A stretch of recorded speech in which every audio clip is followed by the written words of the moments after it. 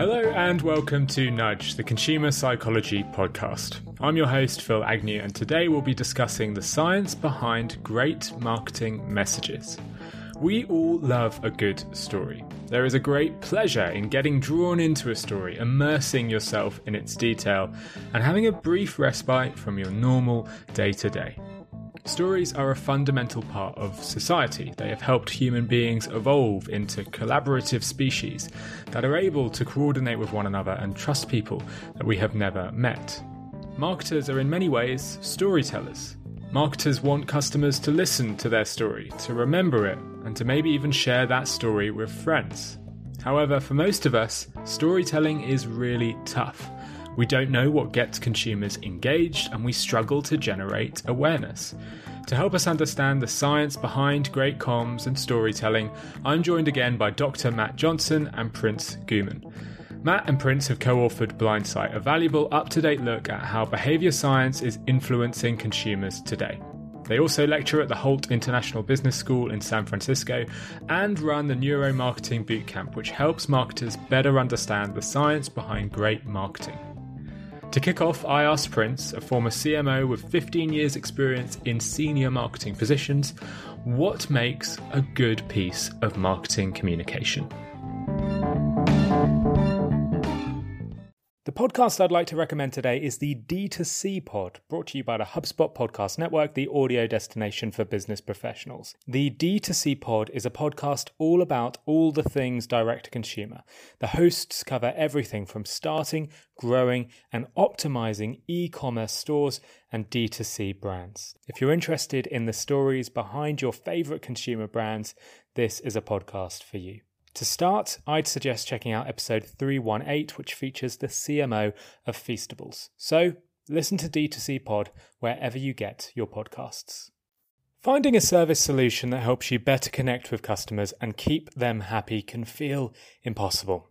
It's like trying to remember the name of someone you've just met at a networking event. I've made this mistake before, introducing a colleague to my new friend Dan, only to find out his name was actually Ian.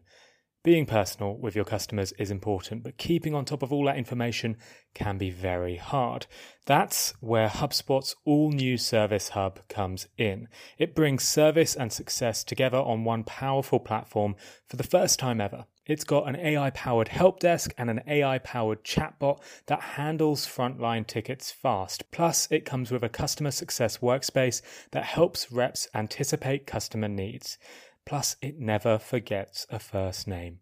All of that can help you scale support and drive retention and revenue. That means better service and happier customers at every stage of the journey. Visit HubSpot.com/service to do more for your customers today. A good place to start off broadly is to outline the two main variables of communications when it comes to neuromarketing. First is neural coupling. And the next is empathy. I think Matt's the best person to explain neural coupling, and I'll go into the application of it. Yeah, so neural coupling is this really interesting concept that I actually had the pleasure of pioneering when I was a PhD student. So the main takeaway from this research, this was done with fMRI. We actually eavesdropped on the brain as speakers and listeners were communicating in real time.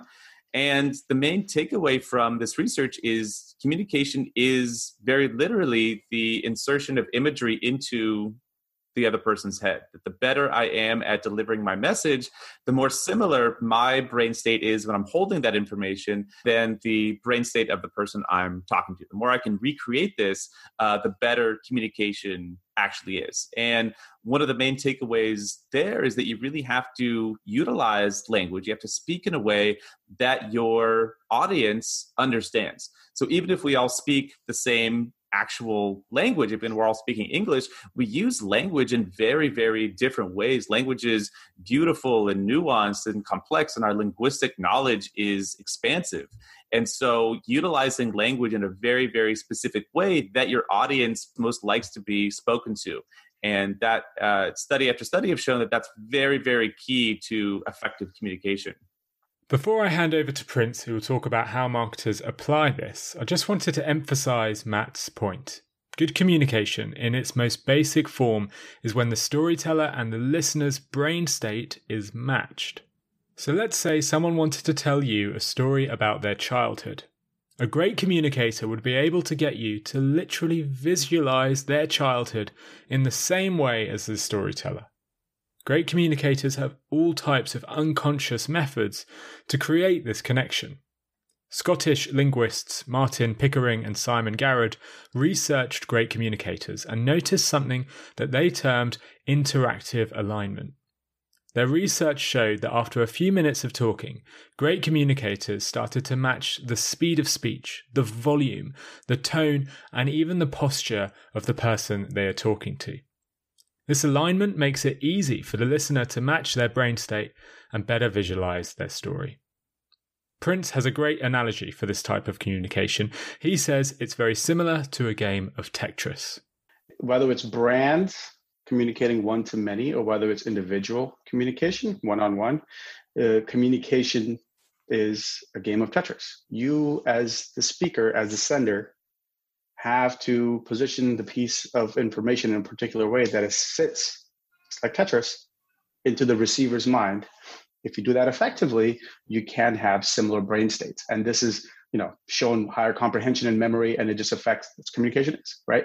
And one of the things that we have a fun challenge with as marketers is to be able to do this at scale, right?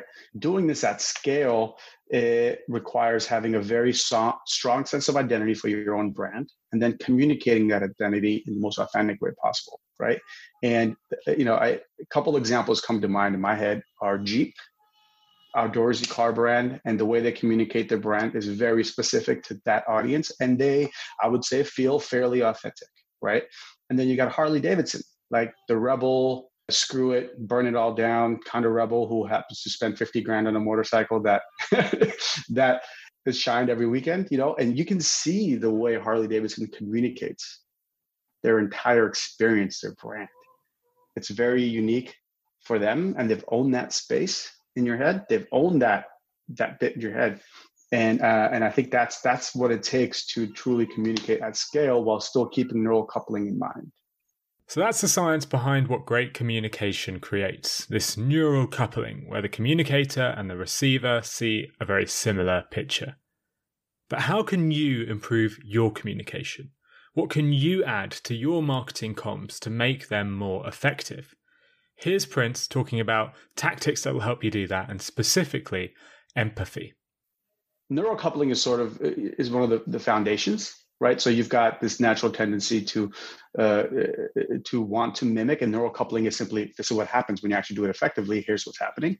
And then you throw in the empathy piece in there, and it's kind of supercharges it a bit. So I think, Matt, it'd be cool to hear empathy from you, like the neuroscience of empathy, because I think most people don't know about the crazy glitch, broken empathy that we live with.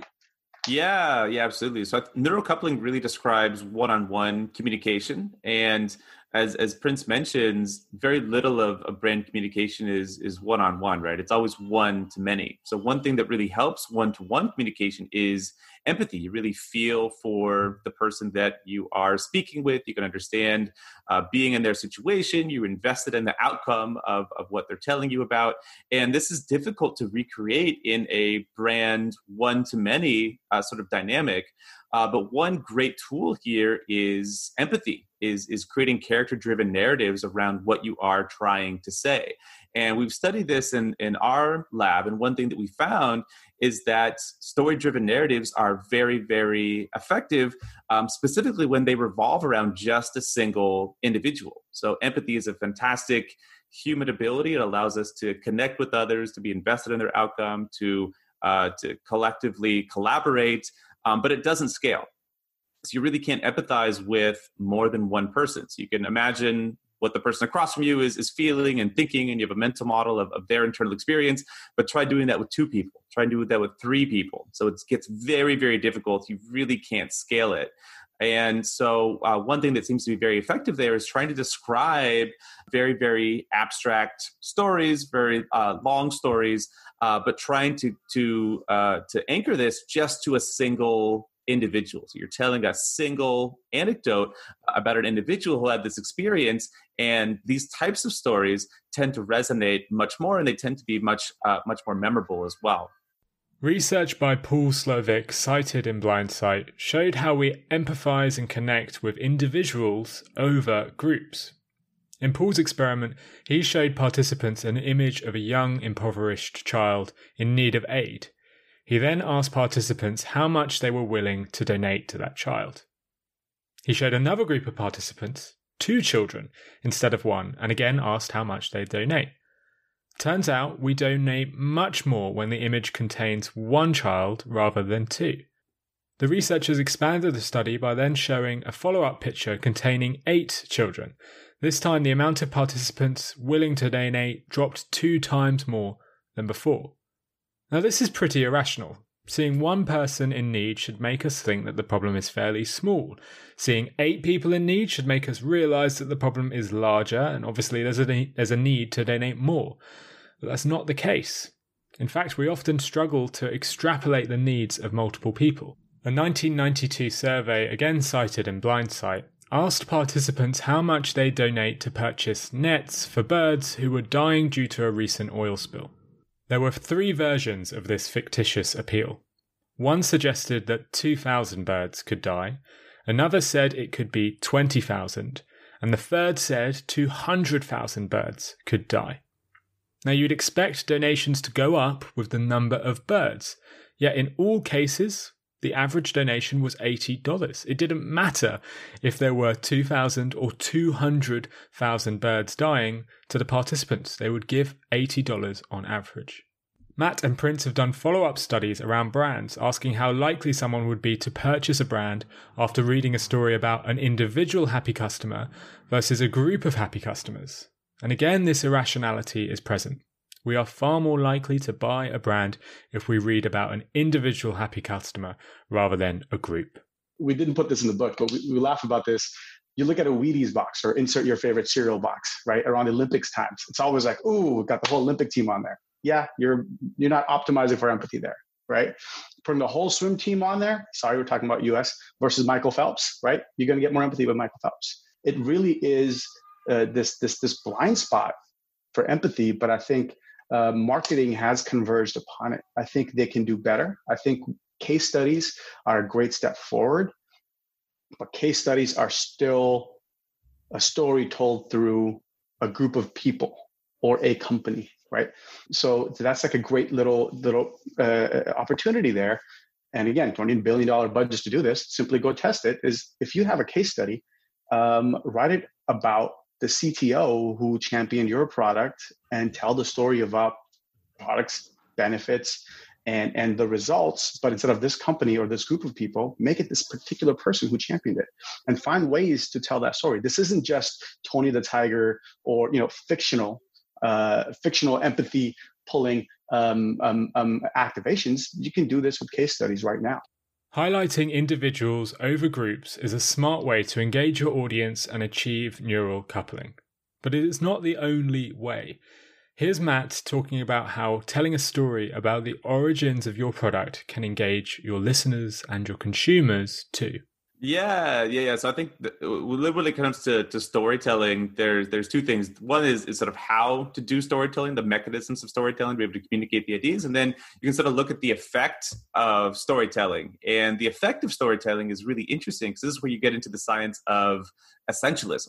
So you get into this idea where the actual background story, the origin story of what you're interacting with actually makes a big difference in how you perceive it. We see this with food, for example. If you go to a restaurant and somebody brings you a dish and they describe the origins of the dish, where the ingredients come from, the inspirations from the dish, sort of how it came to be, you actually are going to taste the food in a much more enjoyable way. It does have a deep impact on the mental models that your brain is creating for the experience. The same exact food, same exact sensation reaching your gustatory system, but one has an essence left by the story. We see this in the art world all the time, right? So you can have one exact identical replica of, let's say, the Mona Lisa, pixel for pixel. Not even an art historian can tell the difference, but it's worth $50 at best compared to the real Mona Lisa, which is priceless, which is literally billions of dollars, and doesn't actually have to do much with the actual physical nature of it and how much you're enjoying it from an aesthetic standpoint has everything to do with the story behind it. So you can look at the story behind it and how that's the one true essential Mona Lisa, and that it really accounts for all of its brand, all of its perceptual value. So yeah, the stories has a really, really big impact on how we perceive what we're interacting with. If we can see the work, the effort, and the turmoil that's gone into creating something, we will value it more. A great example of this comes from a HBR study set up in a cafeteria. In the study, researchers looked to see if food satisfaction increased when customers could see the chefs through a transparent window. The hypothesis was that customers might rate the food higher if they could see the effort being put into making the food. And it turns out being able to see the chefs has a significant effect. When customers and cooks could see one another, food satisfaction went up by 17.3%. Prince goes on to give a great example of how origin storytelling, when combined with highlighting individuals, can increase your enjoyment of a glass of wine. I'll say this honestly. It's I studied to be a sommelier while going to college, and taste is definitely our weakest sense. But so much of the wine world is able to create an experience that makes you taste more than the wine when you sip it. And 100%, this is Nora, our top shelf cab, right? And Nora, the cab is named after the winemaker's daughter because she hated red wine, and specifically cabs were too intense for her. And the father set out to make a cab that was acceptable to his daughter's palate, and this is that wine. Nora, right? So you basically just tie all those things in together. You tie the character-driven narrative and the empathy piece, and you tie it in with the essentialism. And now you're essentially drinking that story when you're drinking a glass of Nora. Combining a character-driven narrative with empathy while also highlighting an origin story is a surefire way to capture someone's interest. Rather than describing your B2B tech product as having cutting-edge AI, talk about how it de-stressed Julie's end-of-year reporting. If you're selling a top-of-the-range electric toothbrush, don't bother talking about its rotations per second. Tell a story about how it was designed by a Swiss dentist who spent 60 years perfecting the design. These tips have been proven to work in a fascinating study by Rob Walker and Joshua Glenn. In their study, they paid professional writers to create gripping stories about everyday household items like a potato peeler or a garden gnome. Now, the average price to buy these products was $1.25. They were cheap. But the researchers wanted to see if a gripping story could increase the amount people were willing to spend on eBay. The writers added eBay descriptions that talked about the delight that someone's daughter had after receiving a certain teddy bear for their 3rd birthday. Or they explained how this cutlery set was actually a wedding gift from your long-lost brother who only appeared in your life after years of no contact. These gripping stories put into the eBay descriptions had an impressive impact on how much people were willing to pay. On average, these everyday products were sold for $100. That is 80 times more than the original cost, generating $8,000 in revenue, which the researchers kindly donated. Prince and Matt in Blindsight say this study helps show why Etsy, for example, is able to compete with Amazon. The personal storytelling behind Etsy's products draws people in over the bland descriptions on Amazon. I found these insights from Matt and Prince fascinating, but I was still keen to learn about brands that have successfully changed their communication strategy to benefit from these tips. I wasn't disappointed. Matt goes on to give a great example of how a spring water company, Perrier, understood the science behind great comms to turn their sales around. Perrier is one of those companies where they quite frankly shouldn't exist. And when you look at water bottle companies just in general, they just shouldn't exist. They defy logic when you look at the situation they came to in the 1950s and 60s, where in most parts of America, you can get potable drinking water for free. And so why would you want to pay for a bottle of water you get from a supermarket? And Perrier had this great idea to put bubbles in it, which is a great differentiator. but nobody wanted bubbles. They did market research, they did testing, and this wasn't an attribute of the product that people actually cared about. And so what they utilized at that point was a trip down essence lane. They said it's not just bubbles, it's not just carbon dioxide. It actually comes from the well springs of this mythological geyser in France that is known for everlasting life and this amazing storytelling having to do with the origin story of this bubbly water. And they actually flew journalists out to their water source so they can get journalists a taste of this lore and this mythology having to do with the origin of this water. When this was incorporated into the branding and the marketing of Perrier, sales skyrocketed.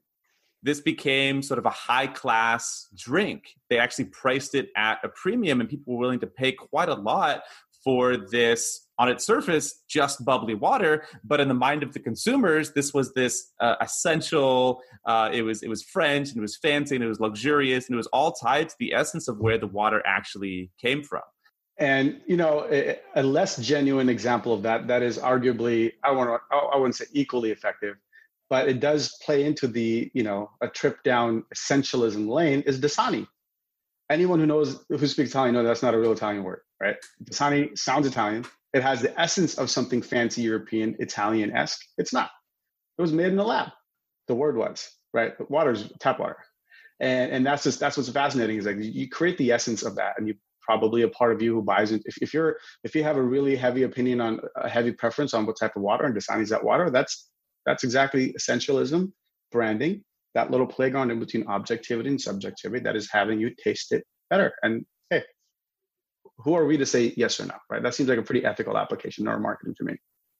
Perrier built this story around the origin of their brand, this natural spring which delivered incredibly crisp and carbonated natural water. Their marketing slogan is naturally sparkling water from the centre of the earth. And it worked. The marketing team originally spent $5 million on the marketing campaign to sell the story, and after a few years they'd recouped over $500 million in sales. In fact, they helped kickstart the sales of bottled water globally, which today is bought more than coffee, tea, alcohol and juice, and that's despite the fact that top sellers like Dasani and Pure Leaf all come from the tap. Clearly, smart branding and storytelling can have a huge effect on what we buy. But before we go, I wanted to leave you with some final thoughts from Prince about how to apply these principles. It can be quite daunting sitting in a marketing meeting, wanting to suggest these ideas, but not being sure if they will resonate. Well, here's Prince explaining how he did it. I came from a place, it took me a ton of testing at a small to medium-sized company to learn this stuff and then apply it to a publicly traded company. So I've been there.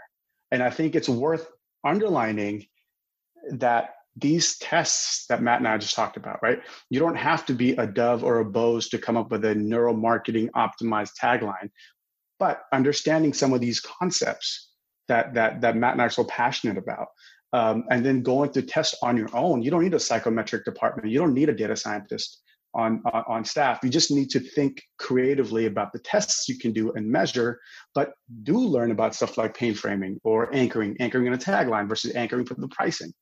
And it's unfortunate that we've got to jump off, but ultimately, what we're talking about here is sort of the tip of the iceberg, and truly that's sort of what drove us is we wanted consumers to truly understand what's happening, but we also want marketers, because the truth is it's only the biggest of the brands that truly understand behavior science down to the level that Matt and I are trying to communicate it.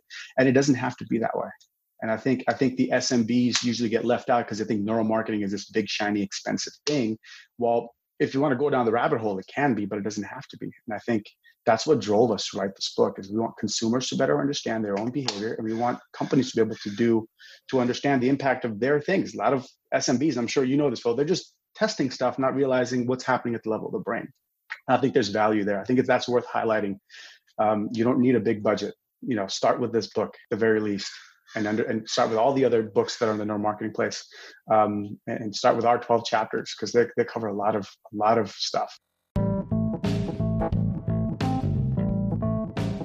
Great storytellers are able to get listeners to view their world in the same way as them. They do this by using language that's familiar, by highlighting individual characters over groups, and by building an essence around the topic while also talking about the origins behind a story.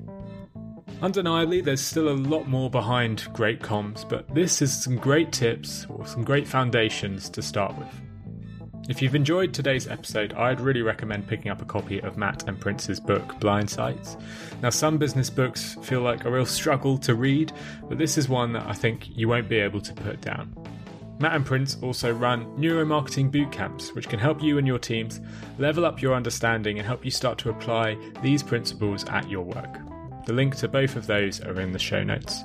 Now, I'll be back in 2 weeks with another episode, so to make sure you don't miss that episode, please hit subscribe or sign up to our mailing list.